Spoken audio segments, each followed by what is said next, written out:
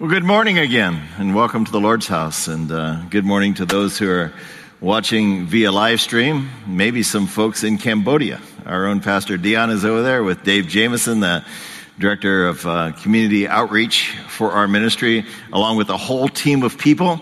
And we can really be proud that they're over there doing what they're doing. If you've been checking in on Facebook, they're just touching hundreds of children. And Pastor Dion is also teaching other pastors in Cambodia. Now, we have that opportunity here in the States all the time to go to conferences, not so much there. And few probably have had a seminary education as well, but they're passionate about the Lord, so it's great that he can go and be a part of that service to them. Today we're talking about things that go together. You know, and it's kind of interesting because these are opposite things. These things you wouldn't normally think should go together. And today's message is on seeing differences differently. It's a timely message. You know, I am older than most and younger than some, and I can honestly say in all of my years, I have not seen this level of animosity between people that we are witnessing today. Now, my only comfort is that the Bible says in the end times, before Christ comes, people's hearts will grow cold. I think he's coming next week, is my guess. You know, because it's pretty chilly out there. You know, and I see it even in our own congregation, people who have taken extreme positions. And, well, let me just summarize what's going on. Ferguson, Sandy Hook, San Bernardino, Orlando, Fox News, CNN, MSNBC, mainstream media bias.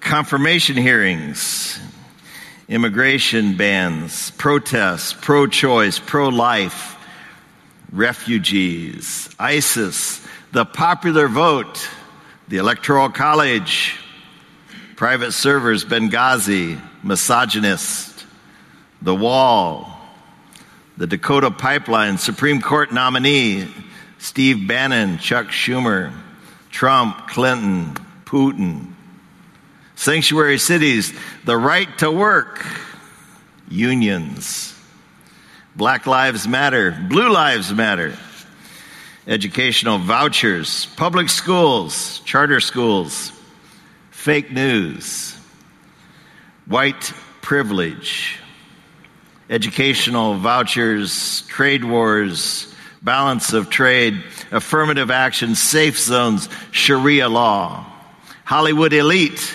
deplorables, alt-right, extreme left, progressives, make America great again. I'm still with her. Right-wing conspiracy, boycott, racism, reverse racism, filibuster, nuclear option, Court of Appeals, Obamacare. Wow. You know, something is changing in our nation, and we've seen change before, but this is something that's changing the social nature and the interaction of people, even Christians among Christians, even friends among friends who are unfriending one another. And you wonder, so what's driving all of this?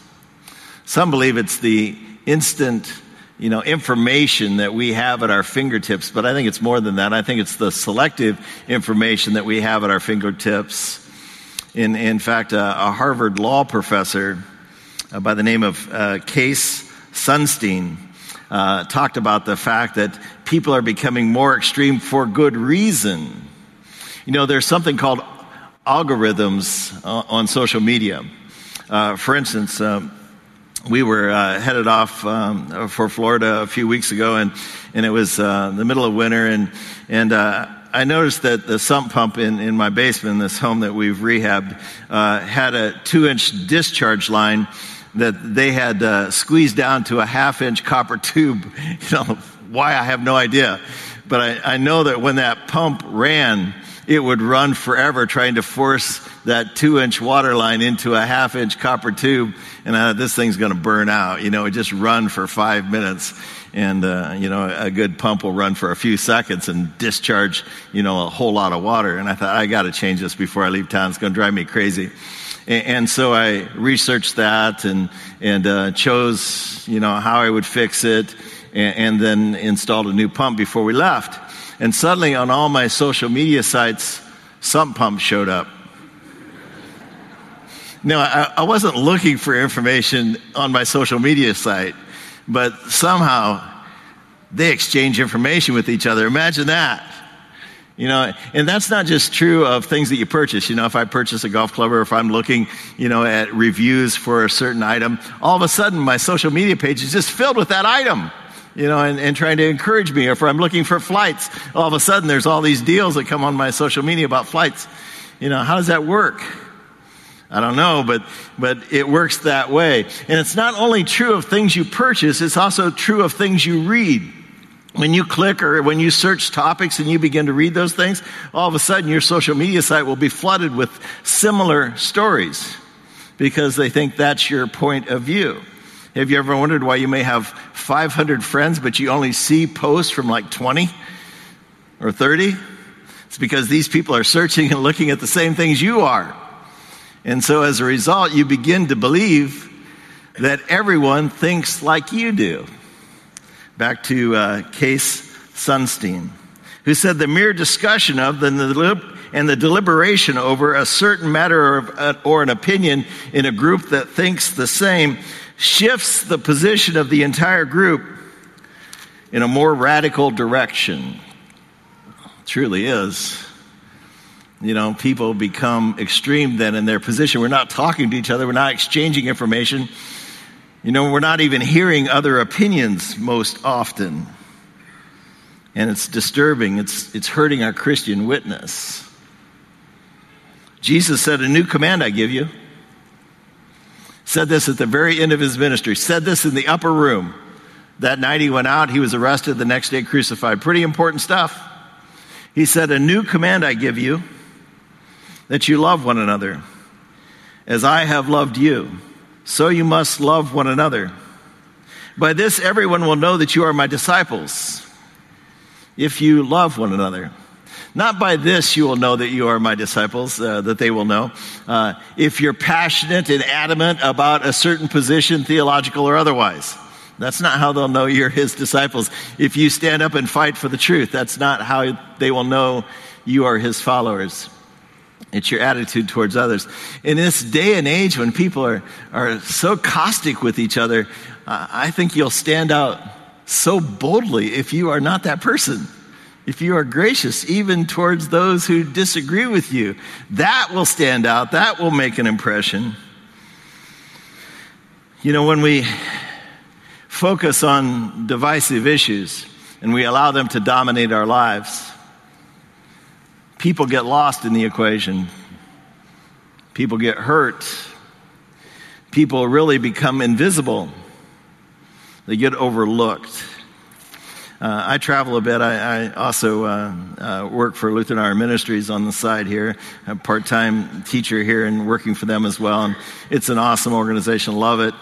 And so I get to visit some of their major donors in Florida and also in Texas. So I'm in the car a lot. I listen to a lot of radio. And I love the search button because you just never know what you're going to hear. And I hear all kinds of different things, all kinds of different music. And I was traveling the other day and I heard this new artist, Ben Rector. I don't know if you know Ben, but he grew up in Oklahoma. He's now trying to make his way in Nashville. And he sang a song that I immediately resonated with the first time I heard it. And it's a song about the people that would otherwise be invisible should not be invisible to us. And I've asked Jesse to come out and sing it. And I want you to listen and also watch the lyrics.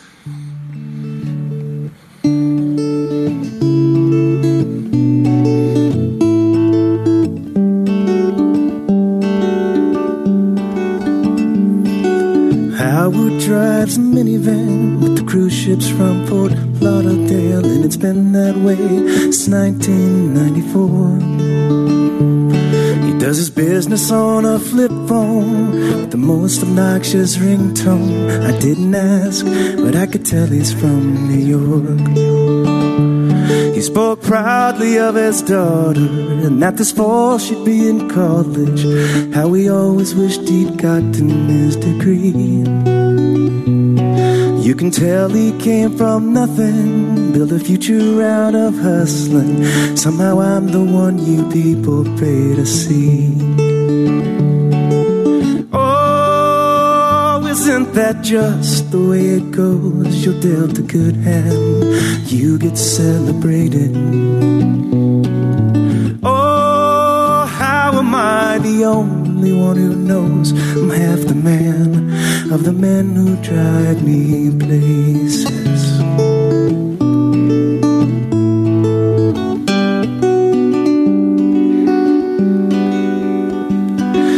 Danny showed up early, 15 minutes till 5:30, making sure that I'd be on my morning flight. He says I'd love to fix computers, but that he can't until he's fluent, so he spends his driving money taking class at night. He wore a neatly ironed dress shirt, and he helps his kids with homework. Deep inside I couldn't help but ask myself, why that night I'm up on stage, everybody knows my name. Danny's early picking up somebody else. Oh, isn't that just the way it goes? You're dealt a good hand, you get celebrated. Oh, how am I the only one who knows I'm half the man of the men that drive me places?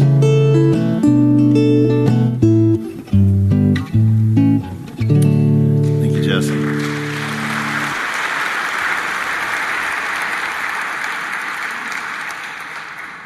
Powerful song. You know, the world doesn't recognize equality in people. You know, we place some over others, be it the title by their name or the salary that they bring home or the address that they live at or the car that they drive. But that doesn't make you a better person. It doesn't make somebody else a lesser person. No, I'm not in denial. I realize that there are real differences. And all truth is not equal. I'm not suggesting, nor is God anywhere in the Bible, that we should ignore differences.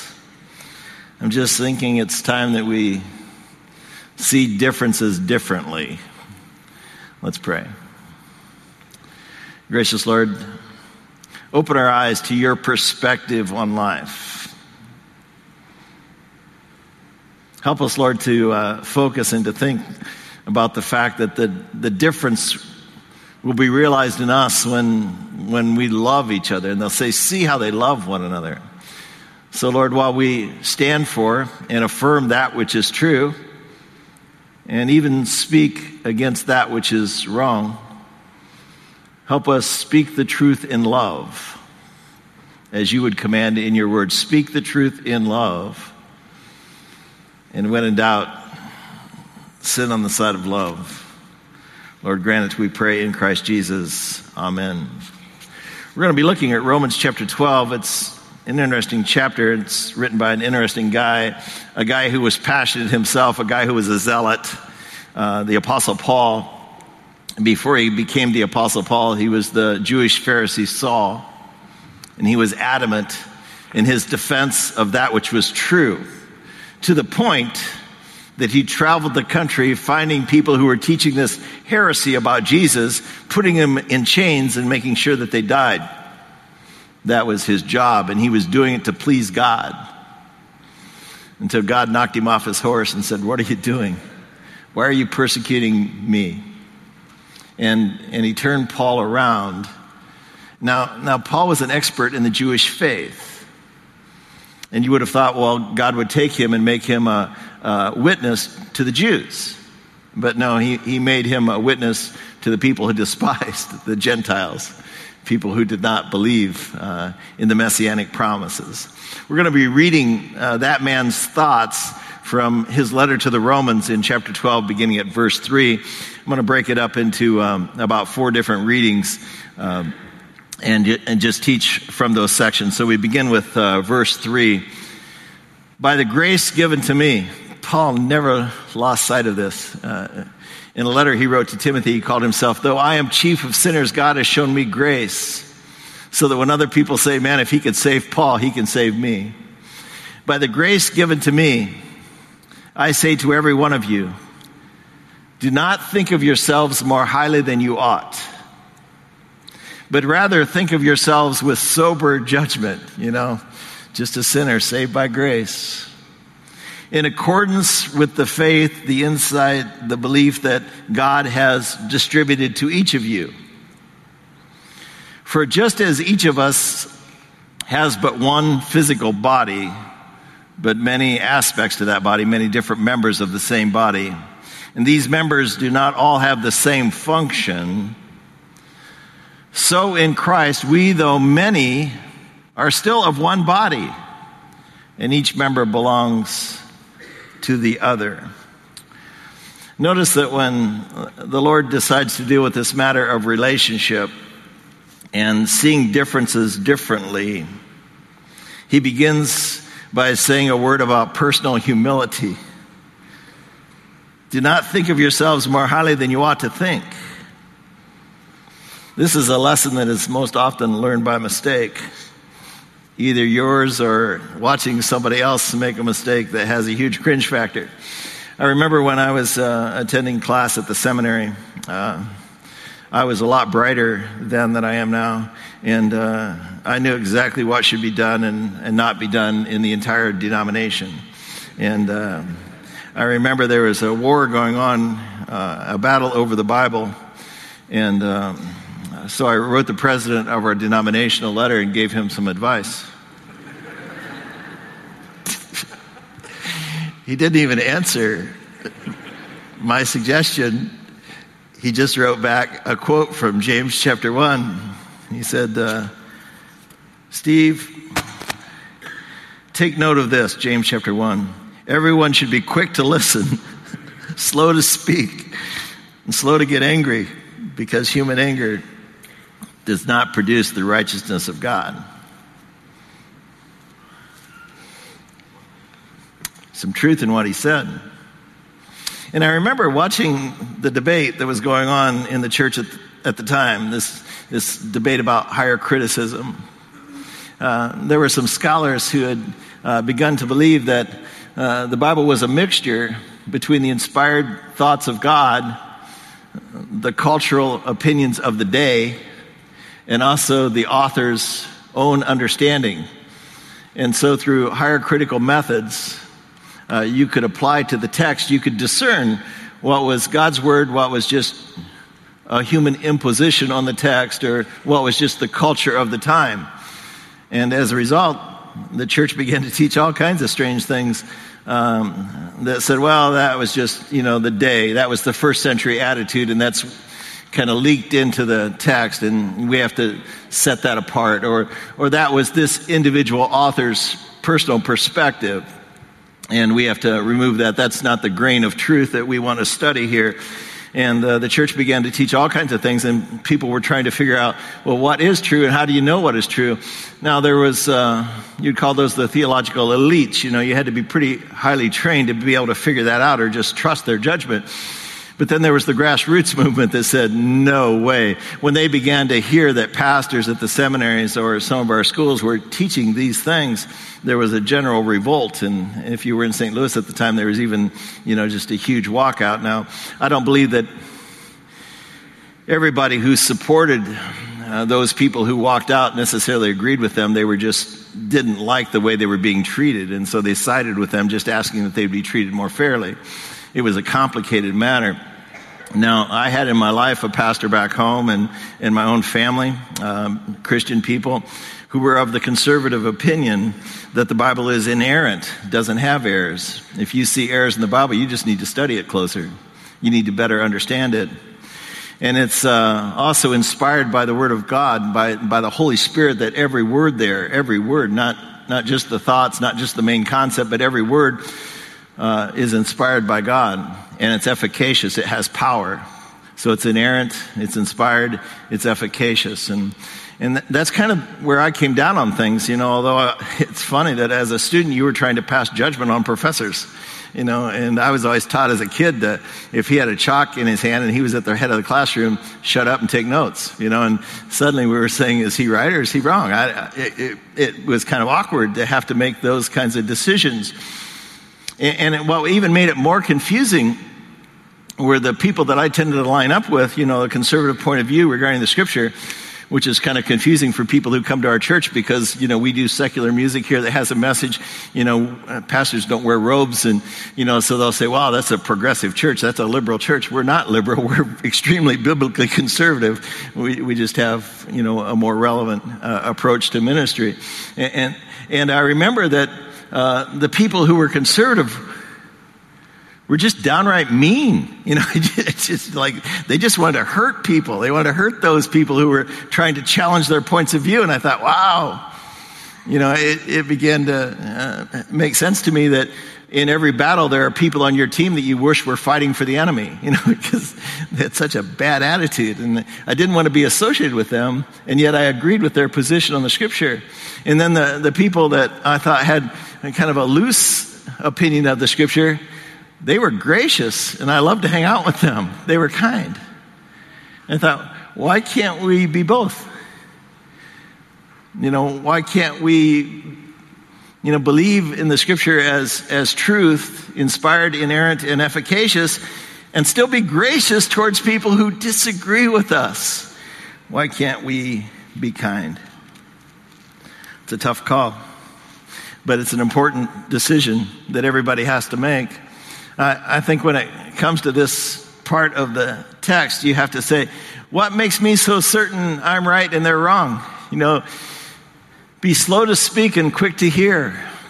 Your mama probably told you that God gave you 2 ears and 1 mouth for a reason, So you'd listen twice as much as you speak. I'm not inclined still that way.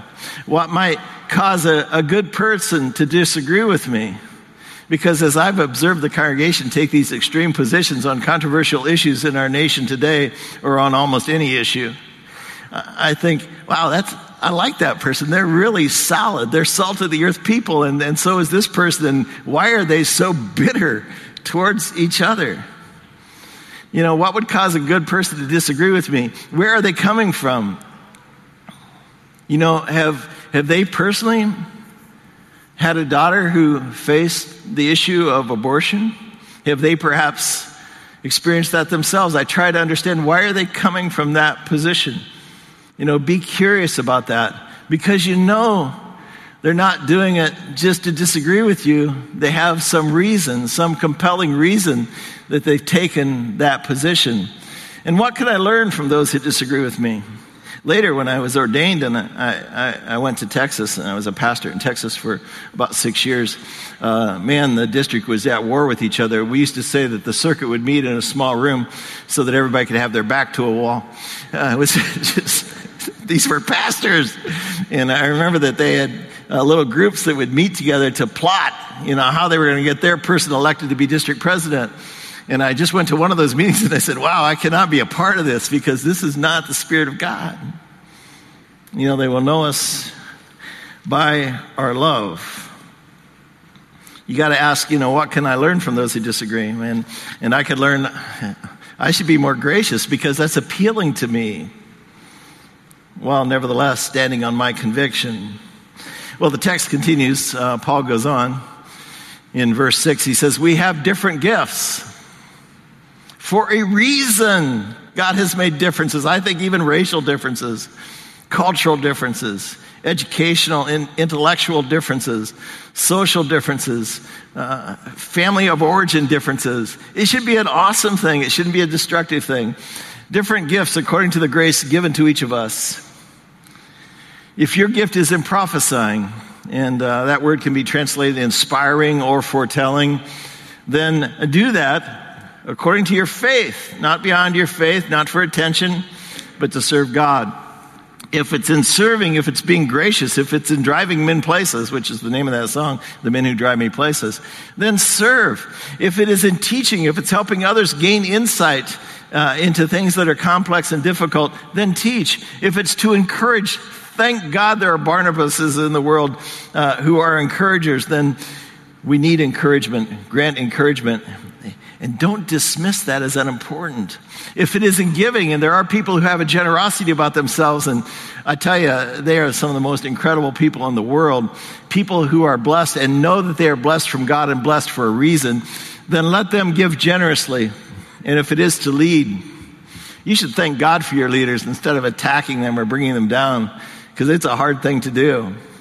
And if you are called to lead, then do it steadily, do it diligently, do it gracefully. If it is in showing mercy, man, then do it cheerfully, not as though that's a thing that you despise. God has made us to need each other. And let me just say to you that if you are one of those people who drive men places, if you have a position in the world that the world doesn't honor in the same way that it honors other positions, don't disregard and don't underestimate your importance. That's the first and foremost, I think. I see a lot of people who say, well, I'm just this or I'm just that. You're not just anything. No matter if you have ambition, that's fine. But be content, while you work to improve your station in life. And be happy and be proud that this is what you get to do. Instead of, men who sometimes are women who get downsized in life, their life is pretty much over. They're paralyzed. Why? There's still meaningful things that can be done in your new position, because mostly it's about relationships, and every position has relationships. And you should also honor other people's insights, other people's gifts, and don't underestimate what they bring to the table. The world does that. The world says this person should sit here and you should sit down there. But Jesus says that is not to be the way among us. You should ask yourself, about people who are different than yourself, these questions. They're going to be there.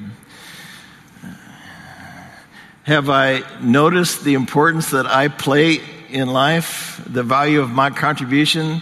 Have I also noticed and am I willing to honor those whose value and those whose contribution is different than my own? Do you notice those who drive you places? It's kind of fun to get into a cab and talk to that guy and get to know him and not just treat him as somebody who has to do a job for you, but to treat them with respect. That will say tons about you. And then finally, just the last two verses of our text from Romans chapter 12, verse 9. Love must be sincere. Hate what is evil. Cling to what is good. Sincere. There is right and there is wrong. Despise evil and honor that which is good. This is why I said, not all truth is created equal. Somebody said in our study this past week as we were preparing for this message, he said, somebody had said to me, don't be so open-minded that your brains fall out. And I like that. It's okay to be tolerant of people, but being tolerant is not to say, well, that's their truth and this is my truth and I should honor their truth as equal to mine. I do believe that there's right and there's wrong and there's inspired truth and there is human opinion. Honoring others and being gracious towards them is not the same as agreeing with their point of view. It's not agreeing that all truth is created equal. Behind me is a picture of a book called Crucial Conversations, which was published in 2001 and became in the middle of this decade a prominent book that was often studied in the business world. It's called Crucial Conversation, Tools for Talking When Stakes Are High. When in your family or among your friends or in your workplace there is disagreement, there are ways to talk about disagreement that don't wreck the relationships and don't destroy the organization or the family. These are just a few of their concepts. You should focus on the process over content. How can we talk about this in a way that, diffuses the emotion? Restoring safety. Apologize if you overspoke or if you name called. I heard somebody on the radio the other day. I kind of like this guy and respect his point of view, but he was talking about, how wrong it was for the Democrats to refer to people who disagreed with them as deplorables. He said they're a bunch of wackadoodles. And I thought, okay, you called them a name too, so, how can that be apologize? How can that be gracious? And be careful that we don't fall into those patterns. Apologize when necessary. I'm sorry I overspoke. I was wrong. And then contrast for better understanding. Here's what I would like to achieve in this conversation. Here's what I don't want to happen in this conversation. I'm not going to tell you about the whole book, but there's something to be said just in the title. How do you talk with each other when stakes are high? Settle on a mutual purpose. We both want the same things. You want the church to do well, don't you? Don't you want the nation to do well? This is what we want. How can we get there? And maintain always mutual respect. Love must be sincere, hate what is evil, cling to what is good, but do it in a spirit of love. You could ask these questions. How can I better engage and make this discussion helpful? Do I really need to win? Do I need to prove my point? What's the point of that? Somebody asked me the other day, how are you handling this transition with Dion being your senior pastor now and you're just a staff pastor? And I said, it was never about me. It was about the ministry. And the ministry just came off of its best year in terms of gaining membership and in terms of financial strength. What's not to love about that? It's never about me. And if you make it about yourself, it's just fraught with difficulty. Because you're gonna go away. Certainly the thing you're committed to should be more important. Why do I need to prove my point? Why do I need to have the honor? Isn't it the outcome that we're concerned with? Does God or does truth need your protection? I don't think so. It's interesting that when Jesus had this conversation with Nicodemus, who came to him at night because of his friends who were in high places, who would have rejected him for having stooped to go to speak to a rabbi who was not highly regarded, speak to Jesus. Everybody else hated him. And this guy, you got to hand it to Nicodemus. He said there's something in this guy. He couldn't do the miracles that he does unless God is with him. So he went at night. He kind of protected his social status, but he still wanted to know. And so I respect that. And he said, we know that you must be from God because no one can do the miracles you do. And Jesus says, you must be born again. And Nicodemus says, how can a man be born when he is old? I can't enter a second time in my mother's womb to be born. And Jesus said, I'm talking about spiritual rebirth. You must be born of water and the Spirit of God. I'm not talking about physical rebirth. He says, are you a teacher in God's law and don't understand this? Jesus didn't pin him down. He didn't say, admit you're wrong. In 1 Corinthians chapter 1, Paul says, some people till the ground, some people plant the seed, some people hoe it, some people water it, and then some people get to harvest it. I don't know any crop that you plant and harvest on the same day. And yet we believe that when we argue with somebody, we should turn them on a dime and they should agree with us or we've not won the conversation. What's wrong with us? Jesus allowed Nicodemus to go away just chewing on some of the thoughts he shared, some of the questions he asked. And you know what's interesting is that when Jesus is crucified later, you know who comes for the body to honor it and to place it in a tomb? Nicodemus, who had become a secret believer. He still wasn't willing to be, out front for fear of his friends. But he had begun to believe because not only of what Jesus said, but because of the way in which Jesus said it and the way in which he talked to him. Love must be sincere. You can disagree, but you can do it in a way that is not disagreeable. And then the final verse, be devoted to one another in love. Honor others above yourself. Be devoted to love. Honor others above yourself. Now, in the course of ministry, as I said, the longer I've done ministry, the less I know. When I started out, I knew everything, and everything was black and white, whether it was abortion, whether it was cohabitation, or whether it was gender bending, all the issues that the church has strong opinions on today. And often we wouldn't even discuss those things because this is what God says, and that's the end of it. And then I realized if you take yourself out of the conversation with a mother who brings her daughter to your office and says, we have this unexpected pregnancy and we don't know what to do. Pastors would never talk about abortion because we're against it. I can show you in the scripture over and over again how life in the womb is sacred. That's what I believe. But if I didn't raise that issue, if I didn't talk with them there about that, they would talk about it with somebody else. And it wouldn't change the outcome, would it? So can we just lay that on the table? Can we talk about that? And can we pray about that? Can we just plant a seed, not force a decision at the moment? Be gracious. They will know us by our love. Or what happens all the time here is that couples who are living together will come to be married. And I say, why did you come here to be married? You're a member of this church or that church. And they said, well, they wouldn't marry us. And I said, well, why not? And they said, well, because we're living together. I thought, something's wrong with this picture. Their family and their church says, you guys ought to commit to each other. You ought to be married because there's value in that. That's the way God would have you live together. And so they say, okay, we're going to do that. And they come to the church and they say, we decided to get married and we've been living with each other for a while. And the church says, get the hell out of here. You're not married. You're living together. Or separate until you come back together.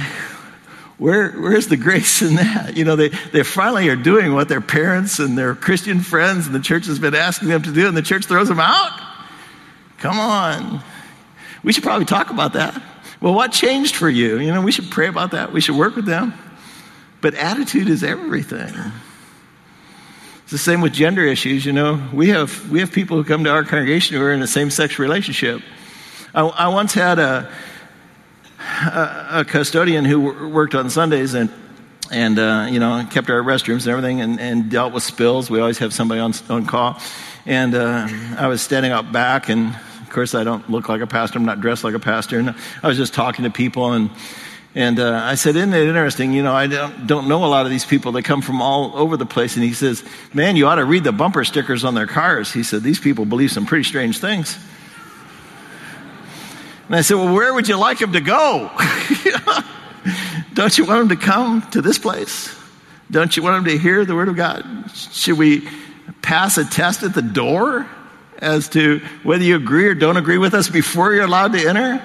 Or shouldn't this be a place that's safe, where we can talk about the truth with mutual respect and mutual love?